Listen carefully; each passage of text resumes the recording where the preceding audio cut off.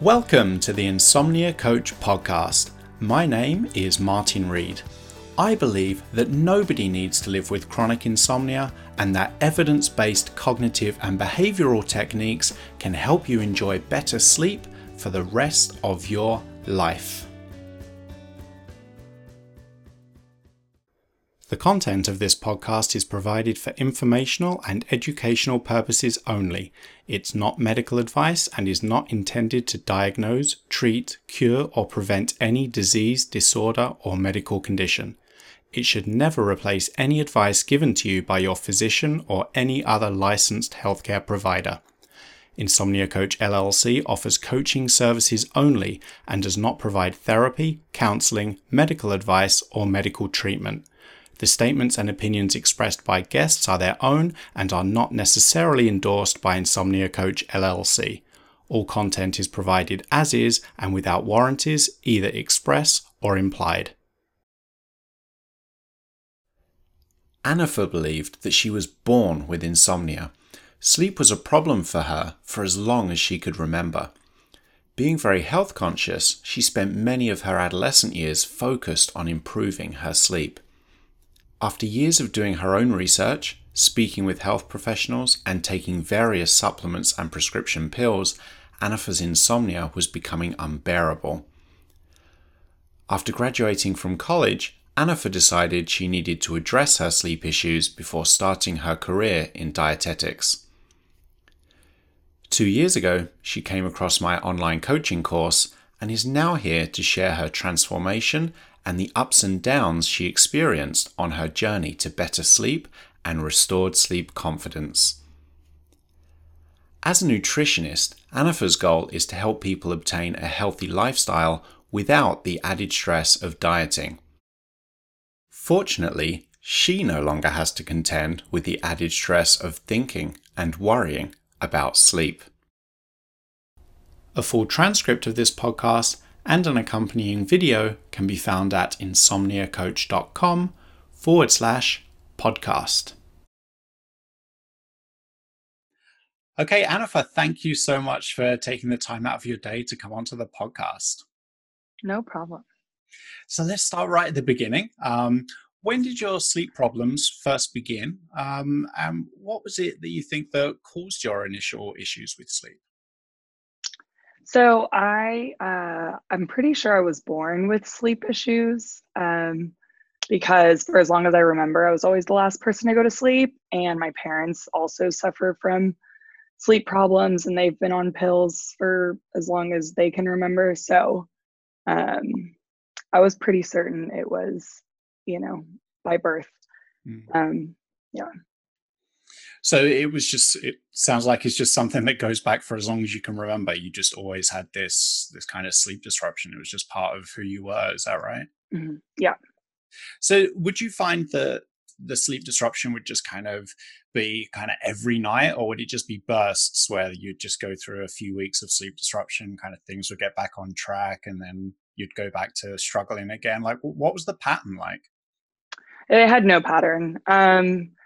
When I was a kid, I would have random anxiety at night and I would be up all night, panicky that I didn't want to go to bed.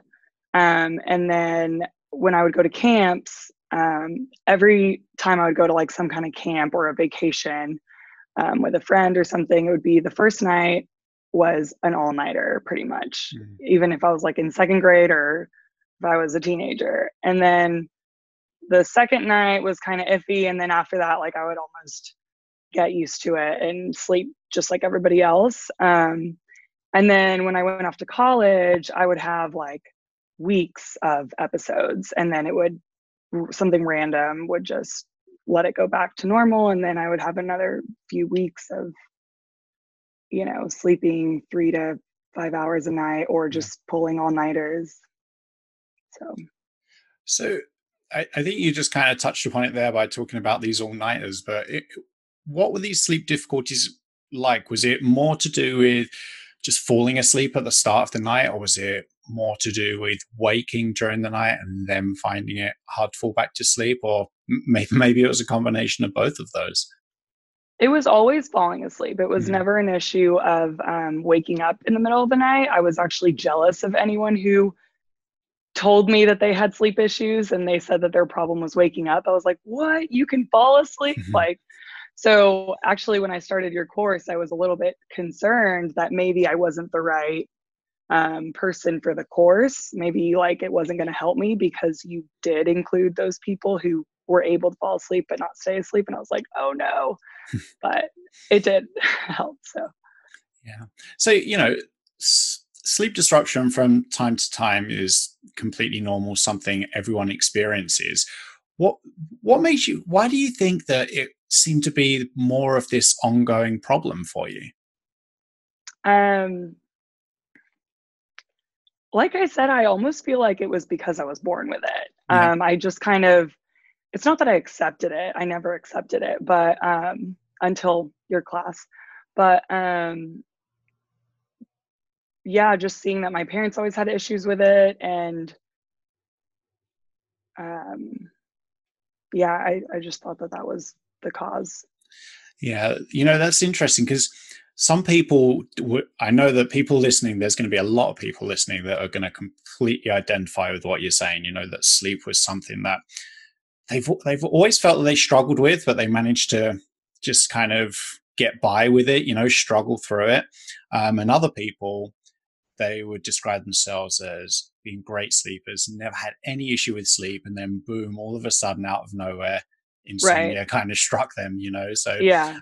so I think it's helpful to just hear everyone's background. Some people kind of got Yeah. this identity of this longer term issue, and for other people, it's more out of the blue. But regardless, these evidence based cognitive and behavioral techniques, which we're going to be talking about, are helpful in any case. Right. And we certainly do see that some people, whether it's genetic, we're still not sure, or whether it's just we're more reactive to stress or worry, or just more sensitive to changes that are going around us, whether that's environmental or just life changes. We can be Hmm. a little bit more predisposed to temporary sleep disruption. Yeah. And that's just unfortunately how it is for some of us. But that doesn't mean we have to live with insomnia forever. Right. Growing up, when I would tell my parents, like, this is a real problem, Mm. it was really in high school when I started to be like, I need a professional. And they'd be like, no, you just need to relax or whatever it was. I don't know what their answers were. I mean, they would occasionally become open to, okay, go find someone and I'll help you out. But they never took me too seriously because they had that mindset of we deal with it, your grandma dealt with it, Mm. like, and it was just this thing where you have to accept it. So it's super exciting that this is out there, Yeah. that you don't have to live. And I've said it a million times because I'm a dietitian, and we say, like, yeah, you can fix your genes, like your genes don't paint the whole picture for you, but Mm. it's exciting to have experience that, like black and white, a huge difference between I thought I was an insomniac by birth and for life, Yeah. to now. Yeah, absolutely. So with this in mind, you would just kind of were this person that which would almost just self-identify as an insomniac. This was just part of who you were. What then kind of prompted you or led you to think maybe things don't have to be this way? Maybe there is something I can do to improve the situation and enjoy better sleep. I was just rock bottom, Mm. desperate. It wasn't like a hope that things would um, help. It was more of like I need something to help Mhm. because I lost a job because I was calling in sick because I couldn't sleep, and I was about to. So I took a couple years off after college, and was working just like small jobs that were very like irregular schedule, like hostessing in the evenings at a restaurant. And anyways, if I like one time I went 3 days without any sleep at all. So it Mm. was like three all-nighters in a row, and I called in sick, and I told them it was because I didn't sleep, and they were like, "Oh, you called in sleepy." And so they fired me, and I was like, okay, well, luckily I was a hostess, but I can't do this when I'm, working at a hospital or Yeah. in a career job. Um, so I was desperate to find something so that it was for my career. But the ironic thing was me taking evening jobs was actually kind of adding to the problem, because like you said, having a routine and a schedule and being forced to wake up every day at an early time is part of success. So I thought it was going to be part of the problem for me, because I was like, oh, I don't sleep at night, so I can't take a morning job. But it's actually a part of the solution. So yeah, it's quite amazing how insomnia can work its way into so much of our lives and really affect our decision making and our planning. Just like you touched upon, we can change jobs or look for specific jobs because we yep. have so much concern about how it might impact our sleep. To have a regular kind of 9 till 5, you might think, oh, there's no way I can do that. Or to have a job that has a lot of responsibility, you might think there's no way I can do that. And all of these reactions, they're completely understandable, but the problem is they end up perpetuating the problem. As now, you're able to look back on it and see that. But it's almost counterintuitive, because it makes sense that you want to do things to adapt, to make the situation easier, little realizing that it's actually feeding into the problem, giving insomnia more attention, more of a role in our lives. And this tends to just make it stronger and have even more of a negative impact on our lives. Yeah. So before you found out about, this magic bullet that we're going to be talking about, these evidence-based cognitive and behavioral techniques, what kind of things had you done or had you tried in a bid to improve your sleep?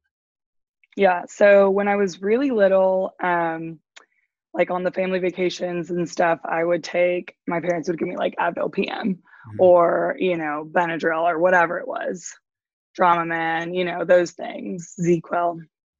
And they worked to an extent.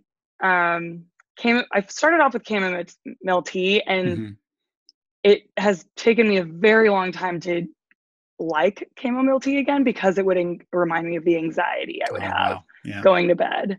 And then, and same thing kind of happened with like those little medications that induce drowsiness. I would just start associating them with anxious nights, so they stopped working. And then in college, what did I do? I think in college, I started to take supplements because I was studying, I was a pre-health professional. And so I was working at Whole Foods as an intern in their headquarters. And so I was working like kind of side by side with the dietitian, and she was like, oh, like these supplements. And so I would get a lot of good advice, like expert advice on supplements. And I took those, and I think it was placebo if any of them worked, because they would all eventually stop working. And I always took melatonin too in college. And I think that actually perpetuated the problem too. Because I didn't know how to take it. I didn't know that like you should take it like at the same time. Anyways, and then after that, I switched to prescription pills like right around when I was graduating college. And those always scared me, but I was like desperate. And then they didn't even work. So I was like, all right, something's gotta give here. Yeah. What about our good friend sleep hygiene? Is that something you'd heard of or tried out? Oh, definitely. Yeah, definitely. Everything. So like warm milk, warm baths, exercise. So the time I lost my job, I was actually living in the ski mountains in Colorado, and I was skiing every day, and I was getting tons of sun because in Colorado it's always sunny, and wearing myself out with physical activity, and I was always eating healthy, and I still would pull all-nighters randomly.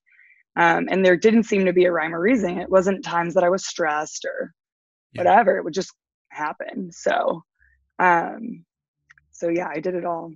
I never, ever had a TV in my room. I mean, I gave up using my phone before bed long, long ago. There was nothing else to do, really. Yeah. that's the big problem with sleep hygiene is by the time you've got chronic insomnia, it's too late for any of that stuff. It's more preventative stuff that can be helpful if you're maybe just burning the candle at both ends and not prioritizing sleep. But people with insomnia, they are prioritizing sleep. Right. They're Too trying to get much. more sleep. Yeah, perhaps too much, right? You're putting that Yeah. effort into sleep.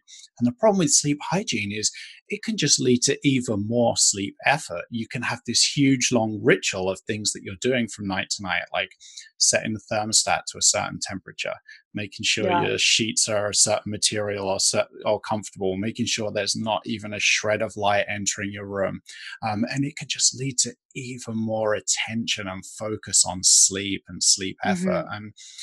And we know that sleep hygiene isn't helpful for people with chronic insomnia, but because that's the most easily available and accessible information out there, that's usually the first thing that people with insomnia try. And then when it Yeah. doesn't work, we can then worry that, there's something really uniquely wrong with us because, hey, this sleep hygiene, this kind of True. first treatment or this first suggestion that we're hearing about, I'm trying it and I'm still not seeing any results. Right. I And wonder if there's anyone that it does help, yeah, you know? I think maybe it might help people that are kind of burning the candle at both ends. They kind of want to have the best opportunity for sleep, but they don't struggle with sleep. You know? Okay. So I like to use this analogy that it's a bit like, say brushing your teeth. We brush our teeth to keep them healthy and strong, but once we've got that filling, or once we've got that cavity, it doesn't matter how much we brush our teeth. We need Okay. something else by that point. Hmm. So it's really like sleep hygiene is kind of preventative. It might help people that don't really have a problem with sleep, that are just looking to optimize perhaps. But I Hmm. think that when it comes to people with insomnia, I'm increasingly coming to the opinion that it can actually be more harmful than helpful because it just Right. adds more kind of sleep efforts and can just lead to the development of so many rituals which really aren't helpful when it comes to improving sleep. Right. And you know and going back to what you were saying about the supplements and the pills, sometimes they work, sometimes they don't. I think the reason why they're never effective over the long term is just because they just don't get to the root cause, the root problem, which is the thoughts and the behaviors that we have in response to sleep disruption that perpetuate the problem.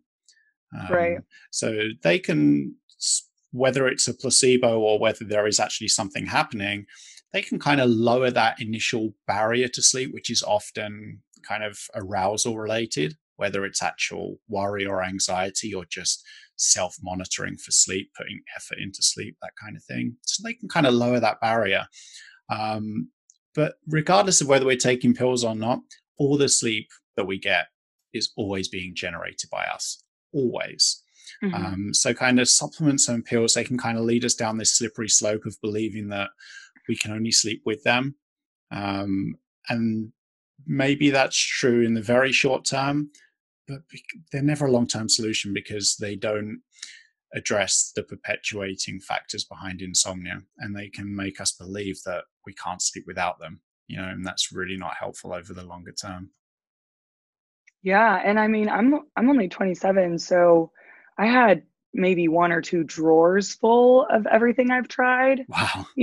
of Yeah. like, I mean, over the years, because I'll Hmm. take a few of the bottle and then I'll just be like, oh, I'll save it for next time I have an insomnia episode or Yeah. whatever.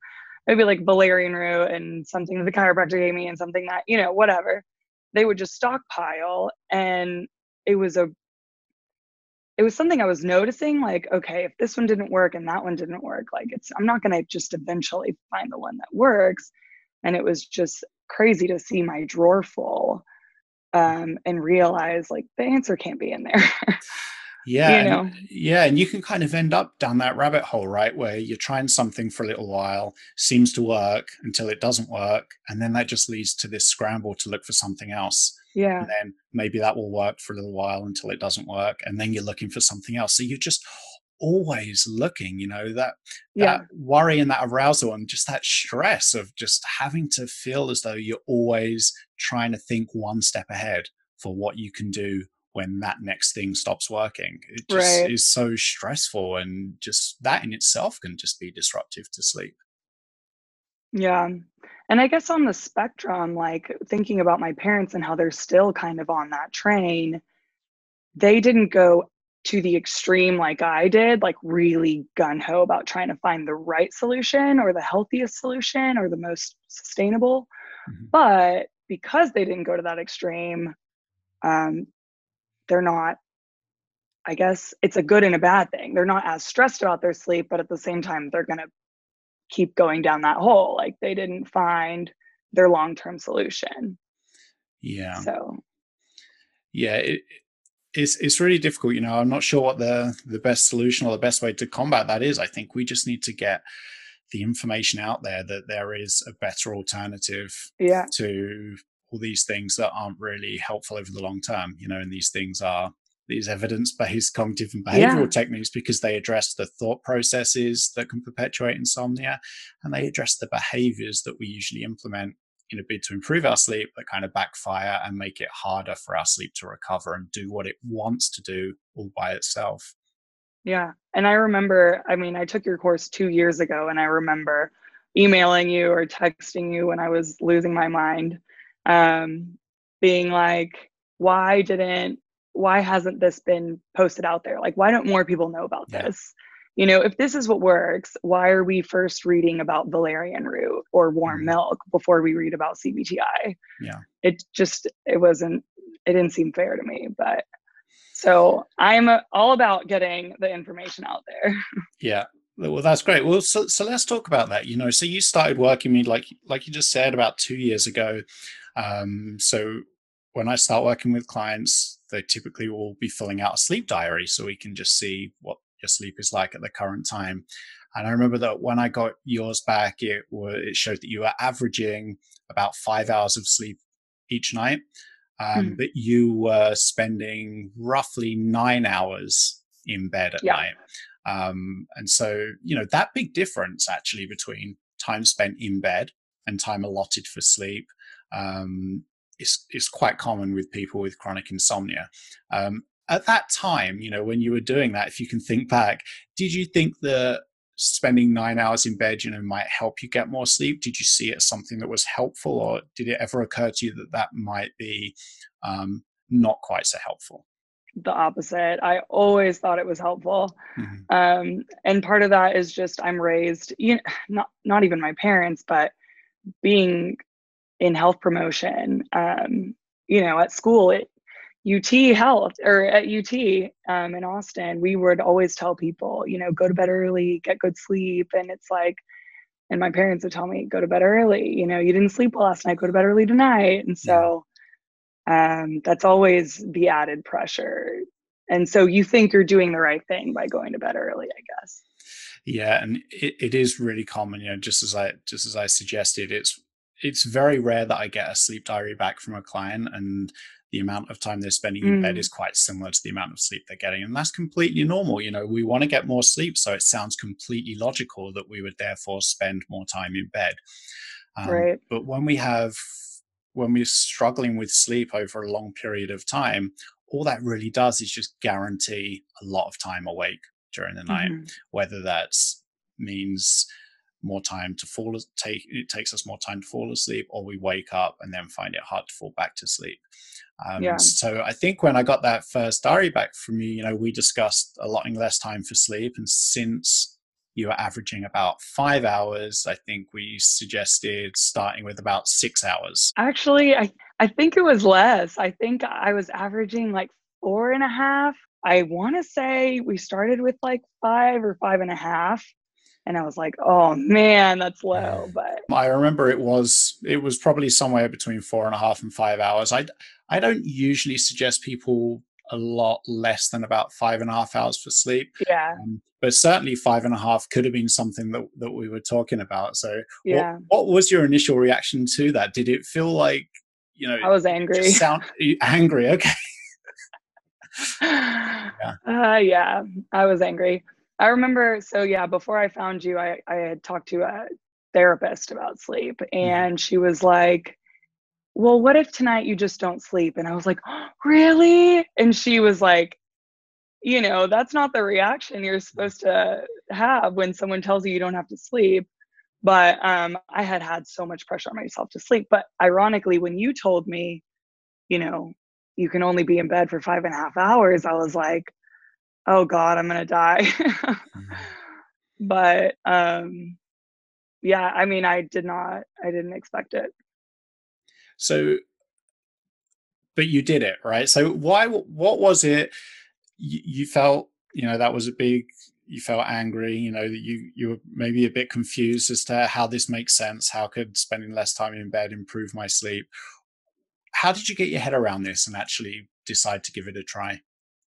I think you had like a lecture on there that explained it. Mm-hmm. And it was like making associations with your bed, and your body and your mind are associating your bed with anxiety. And that was 100% true for me. I couldn't even deny that. So I agreed, with what you had to say. I was just, and I believed that it could work. It was just, I don't know. I mean, clearly people with insomnia have a lot of emotions when it comes Yeah. to sleep, and it's precious, but like you can't get there. And so when you say you can only be in bed for 5.5 hours and my goal is to optimize my health, well, that to me seems counterintuitive. But Yeah. with a little bit more explanation and like working through the course and like learning a little more and seeing it on my diaries, it makes sense. Yeah, exactly. Because the way I like to frame it is, well, what you're doing right now is obviously not working for you, or it's not helpful, because we wouldn't be talking, we wouldn't be working together. Mm-hmm. So how about just running it as an experiment for a couple of weeks, Mm-hmm. just allotting an amount of time for sleep that's a little bit less than now, but that's still longer than your average nightly sleep duration. So Yeah. you can see just from that alone that we're not going to be reducing the amount of sleep you get. Right. All we're going to be doing is just reducing the amount of time you spend awake in bed, which is not pleasant. It doesn't Yeah. feel good. Whilst at the same time building up this really strong sleep drive during the day. Right. And that will really help improve sleep at night, especially if you can recognize that worry or anxiety or self-monitoring is interrupting sleep. The stronger your sleep drive gets during the day, the easier it is to overpower all that, and Mm-hmm. the easier it then becomes to sleep. So you decided to give it a go, and I think you see after the first week, suddenly, boom, you were like falling asleep significantly faster. I think Mm-hmm. when I was looking at your sleep diaries before this call, it went to around half an hour sleep onset Mm-hmm. instead of 2.5 hours. Mm-hmm. Um, but your average nightly sleep duration was still about the same. That hadn't changed.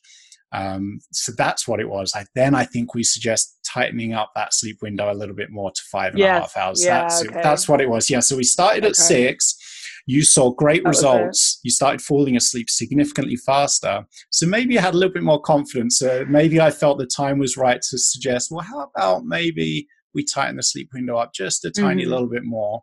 Um, so how are you feeling at that point? A couple of weeks in, you saw that you were starting to fall asleep really quickly. Um, Mm-hmm. were you feeling good because you were falling asleep significantly faster, or were you still frustrated that, hey, I'm still only getting like 4.5, 5 hours of sleep here? Yeah. It was such a crazy roller coaster for me. I remember that. I was happy and frustrated and relieved and anxious. Like all these things were going on because I was trying to shift, like a total paradigm shift from my old way of thinking. So I do remember when you said, you have to stay out of bed longer, but you framed it in a way of like, this is a great time for you to like catch up on things that you didn't have time for. Then I was like, okay, this is good. Like I can turn my blah into like I don't know, a pro or whatever, Yeah. something good. And then, so yeah, so it was just like a roller coaster of, oh, like I can see the good in this, and then, oh, this sucks. Because I was very happy to see on my sleep diary that, yes, I was in bed shorter, but oh my God, I was sleeping the whole time I was in bed. Like that had never happened to me. And I never thought it was possible either. I always associated like shorter bedtime with shorter sleep time. Yeah. So that was exciting. But then I also remember, I was just so ready to know that this program worked for sure and for the long run, that I would often get skeptical, like, oh, why am I still only going to bed for 5.5 hours? What if tonight is my 8-hour night? I kind of just want to take advantage of that and go to bed for 8 hours, because Martin doesn't know my brain and it might sleep tonight, Yeah. So it was, God, I wish I could tell myself, hey, it's fine. Just listen to him and it's going to fix you for the long run. But at the time, you don't know for sure if it's going to work. So you're kind of like, what if I can sleep tonight? I want to take advantage of that. Yeah. Yeah. I think it can be, everything you've said is so completely understandable. And I think a lot of people are going to relate to it, especially with, I can't read what's going to happen tonight. Maybe if I didn't only spend 5.5 hours in bed, maybe I would get 8 hours of sleep. But the issue is, you've known from experience from the past years and years and years that it's probably unlikely that you would get that much. Maybe you will, but probably not based on what you know. So sometimes it can be helpful to just take that slightly more structured approach, and just be filling that sleep window with sleep. Feels really good. And you will get back to that point where you start to allot more time for sleep as and when you're filling up that sleep window, so that the overwhelming majority of the time you spend in bed is spent asleep instead of awake. And as you start to fill that sleep window, you feel better, you feel less worried, less anxious. And as a result, you tend to sleep better. And then you can extend out the sleep window some more and eventually get to that point where we want to get everyone to, where you're not really thinking about sleep anymore, worrying about sleep. And you go to bed when you're sleepy and get up when you've got to get up. Yeah. It really was. The key was, there were so many keys in your course. Like, I can't say it was one thing or another thing, but a major key was the schedule, being consistent. And you would tell me that, like, because I remember I would text you like, can I please extend it another, hour or something? You'd be like, you can add 15 minutes. And I was like, but like the consistency and like to the quarter hour, it only lasts a few weeks. So I would say this to anyone who's considering doing the sleep restriction in the course. Like, I would take the short-term frustration or the short-term pain for the long-term gain, because it really did work. Yeah, absolutely. Yeah. And that's a phrase I like to use, the short-term pain for the long-term gain, because especially in those first few weeks, not everyone gets those really fast results like you did, especially like with that sleep onset in the first 2 weeks, for it to just fall so dramatically. But at the same time, you're putting in all that effort. You feel like maybe you're depriving yourself of this opportunity to sleep. And if you're not getting results right away, it can be hard to stay confident and stay committed to what you're doing. And so that can be a helpful little reminder, just get through that short-term pain to get these long-term results, these long-term gains that you're looking for. Yeah. So, going back to your experience, after like 5 weeks, again, you were seeing some really good improvements on an average night. You're falling asleep within about 10 minutes at that point, compared to, just to remind you, like 2.5 hours when you were allotting like 9 hours for sleep. And you're averaging a little bit over 6 hours of sleep each night. So you're getting more sleep as well. And your sleep efficiency was 91%, which basically just means 91% of the time you were spending in bed was spent asleep. Which is great, because as you touched upon, it also reinforces this association between the bed and sleep, and not unpleasant wakefulness. But then I think, if I remember, about a month after the course ended, after that 8-week course, you were back to like 4.5 hours of sleep and a long sleep onset times. Do you remember that? Like what happened there with that setback? I do remember that. And it was it was such a quick fix. Like something reminded me of like those key things that I learned, like don't get in bed. It was just refresher information that I Mm, needed. So like don't get in bed early if you're trying to get a better night's sleep, or like try to enjoy like relaxing activities before bed, or don't call yourself an insomniac. Like these mm. these key thought changes and behavior changes. I just needed a refresher and like a reminder that they work. Like a month at the end of the course, you were saying that you were going through a period of short sleep. Mm-hmm. You got it back on track again. And then it was about a year after you finished the course, you reached out to me. You said, "I'm starting to struggle. Any tips or advice? Like, what can I do?" And we spoke a little bit about temporary sleep disruption from time to time is always going to happen. It's normal, part of life.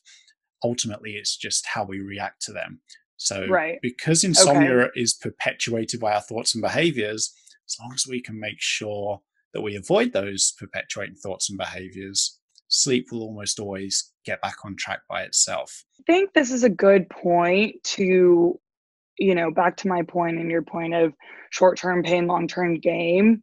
It's not super linear.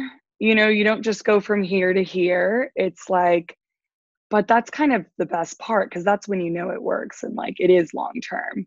So like I think my, success was kind of like this, but now, 27-year-old Annifer sees 25-year-old Annifer, and those thoughts get reinforced of I've overcome this. Yeah. Like I'm kind of doing my own CBT over time, because when you're a month out of the program, yes, you did the program and you put in the work, but you still have these thoughts that are like, what if I didn't overcome this? You don't know. Like, Mm-hmm. I didn't know that future me was going to be sleeping great and that changed everything. For all I knew, it was a temporary fix. Mm-hmm. And I think that good refresher of like, don't fall back into those thought patterns. And I guess I needed two refreshers, um, kept me going and kept me like, even though I was falling, it kept me improving to the point where I could convince myself, like, oh, I don't have insomnia. I sleep great. And then those thoughts reinforce themselves Yeah. forever. Yeah, that's a really good point because once you know from experience that there are things that you can do that will improve your sleep, these techniques like allotting an appropriate amount of time for sleep, going to bed when you feel sleepy rather than what time it is on the clock, things like that. When you know from experience that they work, you've learned those skills, and they're effective. You can kind of just re-implement them again anytime Yeah. you find yourself struggling. Like they really are just lifelong skills. You just become like your own coach, right? You don't need Mm-hmm. anyone else. You've just got Yeah. that self-empowerment, and you know exactly what to do to improve the situation should sleep issues reoccur in the future. Yeah. And the best thing about these tools or behaviors is that if anything, they're like fun to implement because they're like, hey, don't stress about sleep, go live your life. Yeah. So it's not like, I don't know, I guess I'm going to compare it to a diet. Like if I do a short-term diet and then the person's like, okay, you can always implement these practices again later, it's like, oh, I have to give up pizza again. But it's Mm-hmm. like, no, with the sleep restriction and the cognitive behavior therapy with insomnia, you get to re-implement these behaviors that help you go out and live your life, that help you like say yes to going out and socializing and not focusing on sleep, or you can stay up reading as long as you want and Mm-hmm. put your bedtime can come second. Just wake up and fulfill your next day again. Yeah. Yeah, exactly. And you made a really good point there about living our daytime lives and having fun during the day because it's so easy for us to just adapt our life or try and compensate for a difficult night, um, or kind of modify our days in response to difficult nights. just as you kind of touched upon right at the start of this discussion, where you changed career, you would look for different jobs to try and accommodate your insomnia. On the opposite end of the spectrum, we might just do relatively minor things like you have a bad night, so then you won't go out to the movies with friends the following night. Or you won't even make plans, let alone go, because you're concerned how it might impact your sleep or how you might be if you go to the movie, if you'll be like a zombie or something like that. But every time we do that, we kind of remove that opportunity to have good moments, so not only does it have a negative impact on our quality of life, but it kind of guarantees that sleep has a negative influence in our lives because we're just not giving ourselves the opportunity to have good moments in our days. Yeah. So it's a fun long-term toolkit to tap into when you need it. Yeah, absolutely.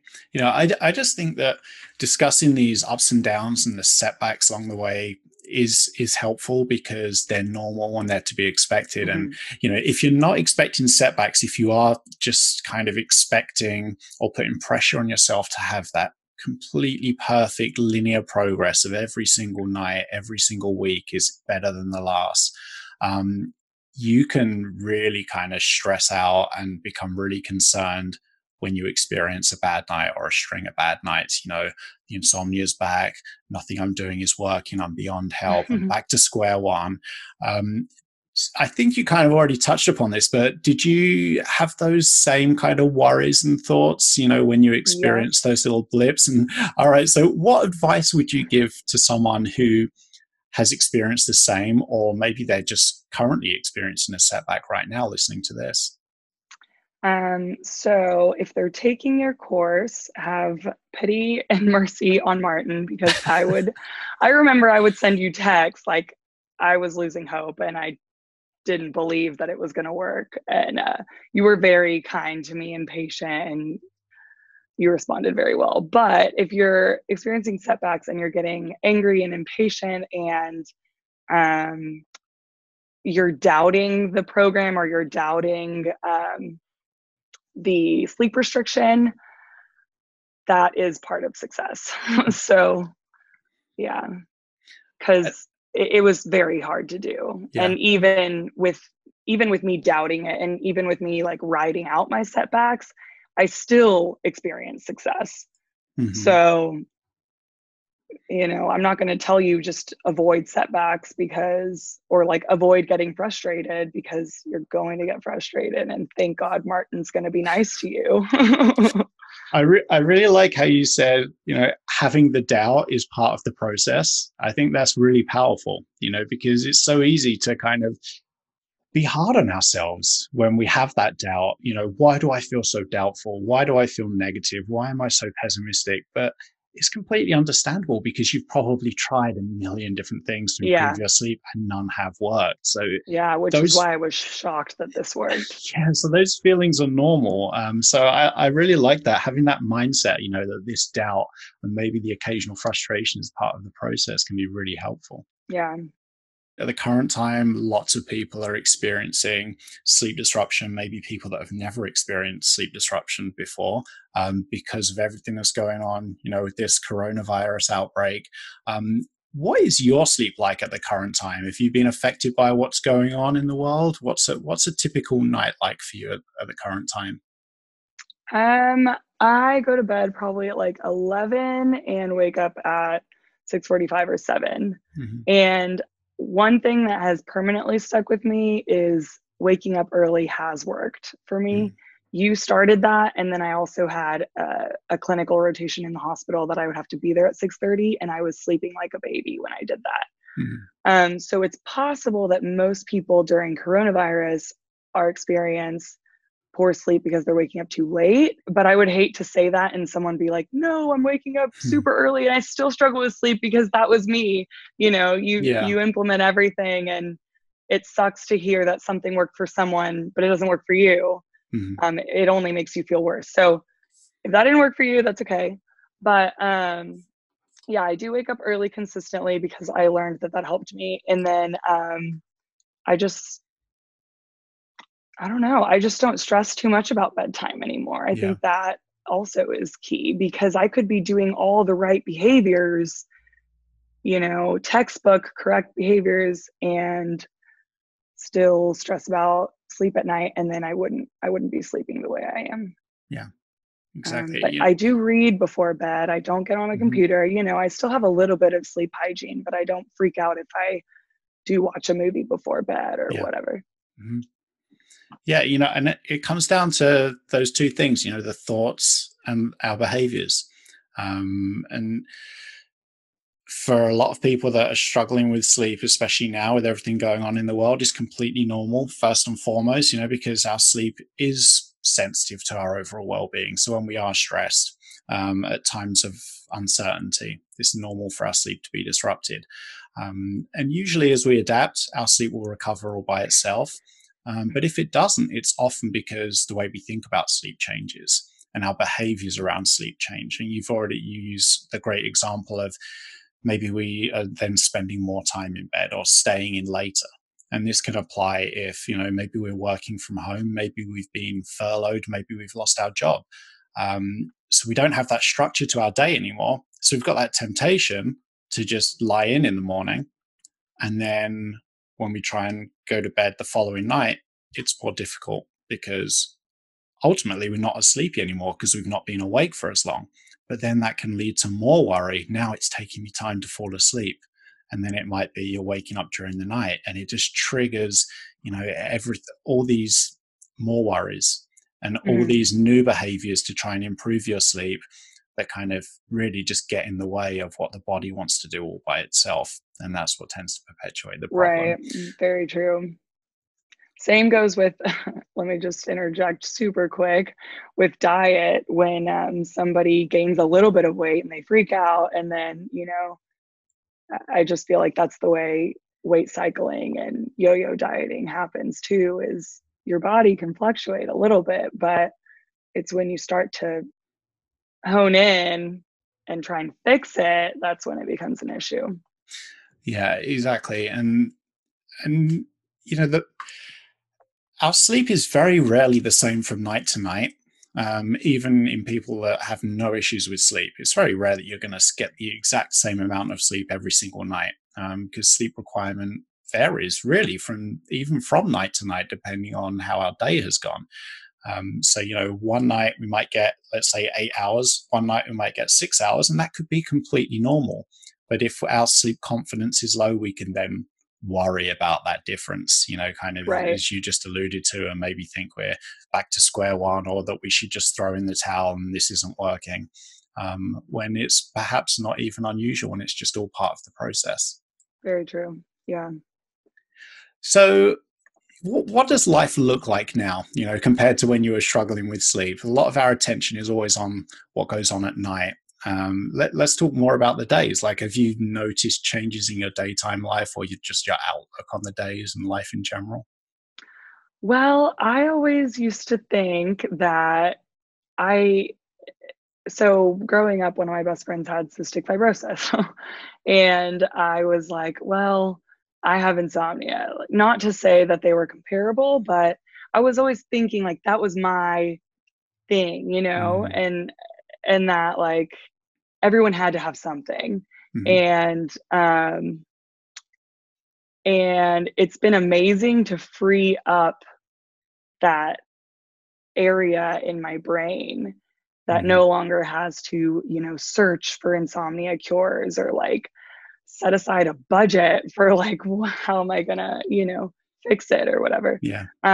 So there is like a lot of free thinking space now, and I've noticed it, like Mhm. all this time I used to spend thinking about sleep or shopping for pills or looking for sleep doctors or whatever, talking about it. um I'm more interested like in my career now, or in my dating life or my Mhm. friends, or yeah. Wow, that's great. So it almost sounds as though it's just ultimately just this almost like a weight off your shoulders. It's just something that's just like you said, it's just freeing up your life. You can use that time maybe spent thinking and worrying about sleep in not only more productive ways, but more enjoyable ways. Mm-hmm. Yeah. All right. Well, thank you for sparing your time to come onto the podcast. I think a lot of people are going to really identify with your journey, and hopefully it will help motivate some people, to take steps to improve their sleep. Just as you got your sleep back on track, listening to your story, there's no reason for other people to believe they can't do the same. And that's why I think these discussions can just be really powerful. But I do have one last question for you, and it's one that I like to end all of these podcasts with. If someone with chronic insomnia is listening and feels as though they've tried everything, that they're beyond help, and that they can't do anything to improve their sleep, what would you tell them? That was me. That was me 100%. And I can completely relate to that. And I would 100% recommend the course. And you know that, Martin. I wish that this course were more widely spread, and I wish it were more accessible to everyone. I just got out of a master's in public health, and I'm like, can we promote CBTI, please? Yeah. Instead we promote get 8 hours of sleep. Right. So I know it's hard, but I would definitely at least try this. You've tried everything. Why not try this? Yeah, absolutely. And, I think everyone has it within them to improve their sleep. We all have a natural ability to sleep. It never goes away. It's just a case of having access to these techniques that help change the way you think about sleep and help you implement behaviors that just ultimately let your body take control of sleep again. As soon as we kind of remove ourselves from the process, it tends to make sleep easier. Thank you so much for taking the time to come onto the podcast, Hanifa. Yeah, of course. Thank you.